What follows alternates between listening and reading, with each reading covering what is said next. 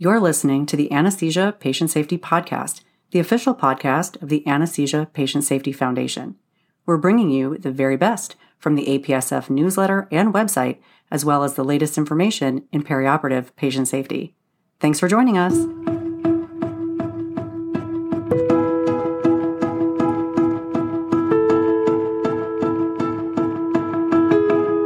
Hello, and welcome back to the Anesthesia Patient Safety Podcast. My name is Allie Bechtel, and I'm your host. Thank you for joining us for another show.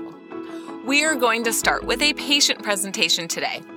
A patient presents with rising temperature, tachycardia, tachypnea, increasing hypercarbia, confusion, agitation, altered mental status, muscle rigidity, cramping, tremor, spasms, cardiac arrhythmias, and either hypertension or hypotension. What is going on? Before we dive into today's episode, we'd like to recognize Acacia Pharma, a major corporate supporter of APSF. Acacia Pharma has generously provided unrestricted support to further our vision that no one shall be harmed by anesthesia care. Thank you, Acacia Pharma. We wouldn't be able to do all that we do without you. And now, back to our patient presentation. What is going on with this patient? Did malignant hyperthermia cross your mind? I listed signs and symptoms that may be consistent with MH or drug-induced MH-like syndromes. I hope that you will keep these signs and symptoms in mind as we review our featured article today from the February 2021 APSF newsletter. The article is Drug-Induced MH-like Syndromes in the Perioperative Period by Charles Watson, Stanley Karoff, and Henry Rosenberg. I will include a link to the article in the show notes. You can follow along with us by clicking on the newsletter heading. First one down is the current issue. From the February 2021 newsletter page, scroll down looking in the left-hand column until you see the featured article. The authors open the article with a review of malignant hyperthermia, which is a rare, rapidly progressing, life-threatening hypermetabolic syndrome triggered by potent inhalational anesthetic agents and or succinylcholine. This is an autosomal dominant inherited disorder. It affects skeletal muscles such that after exposure to the triggering agent, there is uncontrolled release of calcium from the sarcoplasmic reticulum due to altered calcium release receptors, leading to this hypermetabolic syndrome. It is important that anesthesia professionals recognize MH and very quickly provide appropriate treatment by discontinuing any triggering agents, administering dantrolene, and providing supportive care. Be on the lookout for increases in temperature, heart rate, CO2 production, end-tidal CO2, respiratory rate, spontaneous or required minute ventilation, muscle tone with rigidity. Patients are at risk for multiple organ system failure, including kidney failure, cardiac and microcirculatory failure and coagulopathy, hepatic failure, and ultimately death. Malignant hyperthermia is known as an anesthetic-related problem since it is often seen following administration of volatile anesthetics and succinylcholine, and anesthesia professionals are trained to recognize and treat MH.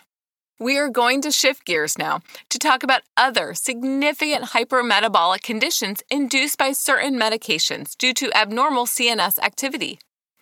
As we talked about earlier, the signs and presentation are very similar to MH. Drug-induced hypermetabolic syndromes are less common in the operating room, but they may present throughout the perioperative time period since certain medications that are either given or held for anesthesia and surgery may trigger these syndromes. We will get more into specific syndromes soon. Unlike MH, anesthesia medications are often not the sole triggering agent. Outside of the OR, patients are more likely to be evaluated and treated for these medical emergencies by emergency medicine, neurology, psychiatry, and critical care professionals. It is important for anesthesia and other healthcare professionals to recognize central drug-induced hypermetabolic conditions since these patients are at risk for increased morbidity and mortality, But it is not MH, but has a similar presentation, and the treatment may be different. Like MH, the fever is unlikely to be treated with antipyretic drugs. But dantrolene may be helpful to treat the fever associated with muscle hyperactivity and heat production from the CNS problems. Also, it may be helpful to avoid anticholinergic and medications with anticholinergic properties, since this prevents heat dissipation and sweating. Throughout the evaluation and treatment, other conditions to keep on the differential should include encephalitis, sepsis, CNS abscess, tumor, head trauma, stroke, thyrotoxicosis, heat stroke, and untreated lethal catatonia. Many anesthesia professionals know about the MH hotline supported by donations and the Malignant Hyperthermia Association of the United States, and I will include a link in the show notes. The volunteers here field calls about recognition and treatment of MH crises, post-crisis management, and other conditions with similar presentations. It is no surprise that some of the calls to the hotline are related to drug-induced hypermetabolic syndromes, such as neuroleptic malignant syndrome, or NMS, Parkinsonism hyperthermia syndrome, serotonin syndrome, baclofen withdrawal, and intoxication caused by stimulants like amphetamine, MDMA, and cocaine, and psychoactive drugs like phenylcyclidine, or PCP, and LSD. With that, let's talk about some of these syndromes, and I will include the chart from the article in the show notes. It is a great, quick reference guide and review. We'll start with neuroleptic malignant syndrome, or NMS. This is a rare condition that may occur in the setting of chronic or increasing doses of neuroleptic medications, such as haloperidol and metoclopramide. These medications inhibit dopaminergic activity in the brain. Patients with psychotic disorders may present to the OR while taking neuroleptic medications. These medications are also used for sedation, behavioral control for emergence delirium, to treat PONV, or for prophylaxis in the PACU and ICU postoperatively. The risk for NMS is increased in patients who are sick, dehydrated, agitated, and catatonic. Prochlorperazine, which is used to treat nausea, may cause NMS in susceptible patients. Presentation with fever, abnormal muscle activity and rigidity, and altered mental status may occur hours or up to 2 weeks after initiation of neuroleptic therapy. Treatment involves early recognition, discontinuing the medication, and providing supportive care with gradual improvement in symptoms. When NMS goes unrecognized, patients are at risk for muscle injury, cardiorespiratory failure, and death. The diagnosis may be challenging and depends on history and physical exam while excluding other causes or conditions. Other treatment modalities may be helpful to consider, including benzodiazepines, dopaminergic drugs including bromocriptine or amantadine, dantrolene, and ECT, or electroconvulsive therapy. For additional resources and help for suspected cases of NMS, check out the Neuroleptic Malignant Syndrome Information Service, NMSIS, which is sponsored by the Malignant Hyperthermia Association of the United States, and I will include a link in the show notes as well. The next syndrome is Parkinsonism hyperthermia syndrome. This occurs when centrally acting dopaminergic medications used for patients with Parkinson's disease are stopped. This may occur if the medications are held preoperatively to minimize the autonomic side effects, or if the medications are stopped abruptly due to certain medical and surgical conditions. When these dopaminergic medications are stopped suddenly, 4% of patients will develop this syndrome, and about 30% will have long-term effects. Presentation includes fever, abnormal muscle activity, autonomic instability, and other signs of hypermetabolic activity. Once again, patients at increased risk include those who are sick and dehydrated, or patients who receive central dopamine-blocking drugs or neuroleptics such as droperidol and haloperidol, respectively. This syndrome may also occur following sudden discontinuation of deep brain stimulation for Parkinson's disease, or even following implantation of the electrodes for deep brain stimulation. This is a syndrome caused by withdrawal, and this is why it is so important that dopaminergic medication should not be completely discontinued perioperatively, if at all possible. If these medications need to be held pre-op, then it is vital that the medications are restarted post-op as soon as possible. We are moving on to the third syndrome, which is serotonin syndrome, which occurs following increased central serotonin levels from certain drug combinations or single drug overdose. Serotonin is a neurotransmitter that can be found in the brain, GI tract, or on platelets, with central and peripheral effects, including the regulation of mood, appetite, sleep, and some cognitive functions, platelet aggregation, and smooth muscle contraction of the uterus, bronchi, and small blood vessels. Medications that increase central serotonin levels include such antidepressant medications as the selective serotonin reuptake inhibitors, or SSRIs, the selective norepinephrine reuptake inhibitors, or SNRIs, the tricyclic antidepressants, and the monoamine oxidase inhibitors, or MAOIs. Serotonin syndrome has an incidence of 0.9 to 2% associated with chronic medication therapy and 14 to 16% following an overdose, with the SSRIs and the SNRIs being the most common to cause serotonin syndrome. The authors include a list of antidepressant, anesthesia, and other medications that may cause serotonin syndrome in the article, and I encourage you to check it out. I am going to list the anesthesia adjuncts and other medications now, though, so get ready. Here we go. Cocaine, meperidine, methadone, ondansetron, tramadol, fentanyl, and buspirone cyclobenzaprine.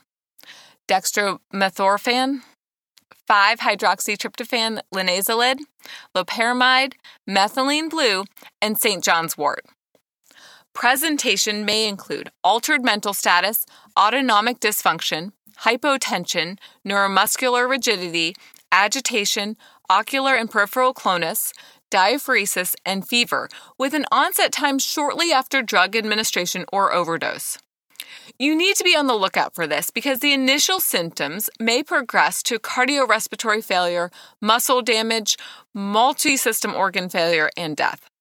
Treatment includes stopping any drugs that may increase serotonin levels and providing supportive care.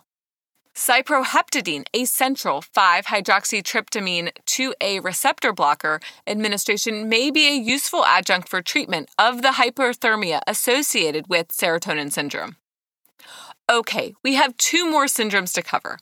The next one on the list is baclofen withdrawal. Baclofen is a medication that augments the effects of the inhibitory CNS neurotransmitter GABA. It is used to treat spasticity associated with cerebral palsy, spinal cord injury, and dystonia, and can be administered as an oral medication or by direct injection or infusion into the cerebrospinal fluid. Anesthesia professionals and pain medicine specialists are often involved in prescribing this medication and inspecting and refilling baclofen pumps. It is important to stay vigilant for signs of baclofen withdrawal, which may look an awful lot like MH, including fever, altered mental status, autonomic hyperactivity, respiratory distress, rhabdomyolysis, and coagulopathy. Treatment includes restarting baclofen therapy and providing supportive care. We sure have reviewed a lot of syndromes today, and we have one more to go. Patients using or who overdose from certain recreational drugs may present with symptoms similar to MH. Amphetamines, dextroamphetamine, methamphetamine, MDMA, cocaine, and PCP and LSD have certain direct peripheral and central nervous system effects that may cause a hypermetabolic syndrome. It is important to evaluate patients prior to surgery with a thorough drug history or toxicology screening when necessary. But keep in mind that patients may present emergently to the operating room, or they may even present for elective surgery. Presentation may include altered mental status, abnormal motor activity, fever, and hypermetabolism, which may progress to cardiorespiratory failure. Treatment includes delaying elective surgery and providing supportive care. It is vital to keep recreational drug use on your differential, since patients may use these drugs to help them relax prior to surgery, and the timing of symptom onset is variable. That was a great review of several very important conditions that may mimic malignant hyperthermia. Just as anesthesia professionals need to be knowledgeable about MH, including being able to recognize and treat quickly, it is just as important that anesthesia professionals can recognize and quickly treat these other hypermetabolic syndromes. While dantrolene is the mainstay of treatment for MH, it may also have a role for other hypermetabolic syndrome treatment, but it does not treat the cause of these other syndromes. And misdiagnosis may delay or prevent the necessary treatment, such as stopping or restarting certain medications. This is the time to stay vigilant during these hypermetabolic crises to help keep patients safe during anesthesia care. That's all the time we have for today. If you have any questions or comments from today's show, please email us at podcast@apsf.org.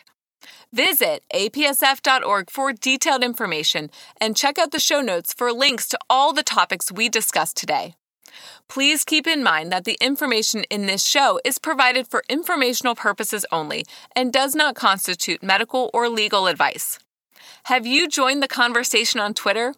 If so, we would love for you to tag us in a tweet using #APSFpodcast and tell us where you like to listen to the show. Thanks for listening, and we can't wait to hear from you. Until next time, stay vigilant so that no one shall be harmed by anesthesia care.